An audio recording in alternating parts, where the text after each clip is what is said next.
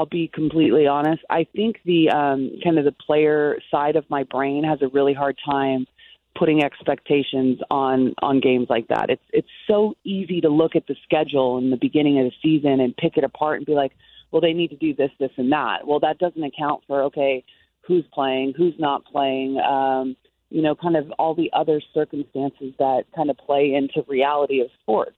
But, if I'm being completely honest, this is a road trip that you can't perform poorly on. I mean, they should come back. If they don't come back 3-1, it'll be disappointing in my opinion. Hopefully they can come back 4-0 because all of these teams are teams that I truly believe the Kings are better than, and they need to be able to beat if they're going to be a postseason team.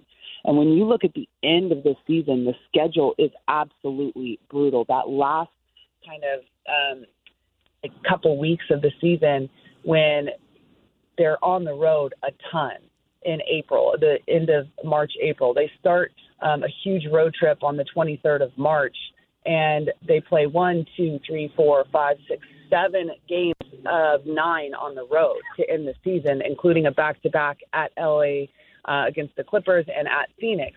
And you always know that at that point in the season, that's when you're really battling to kind of get into play-in or get into the playoffs, and it's seeding and all those things. So those are the segments of times that you look back on because that's a brutal trip, and that'll be hard, and that's at an important part of the season.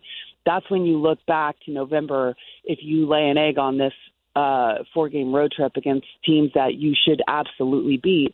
And when you don't take care of business, those are the things that end up hurting you in April.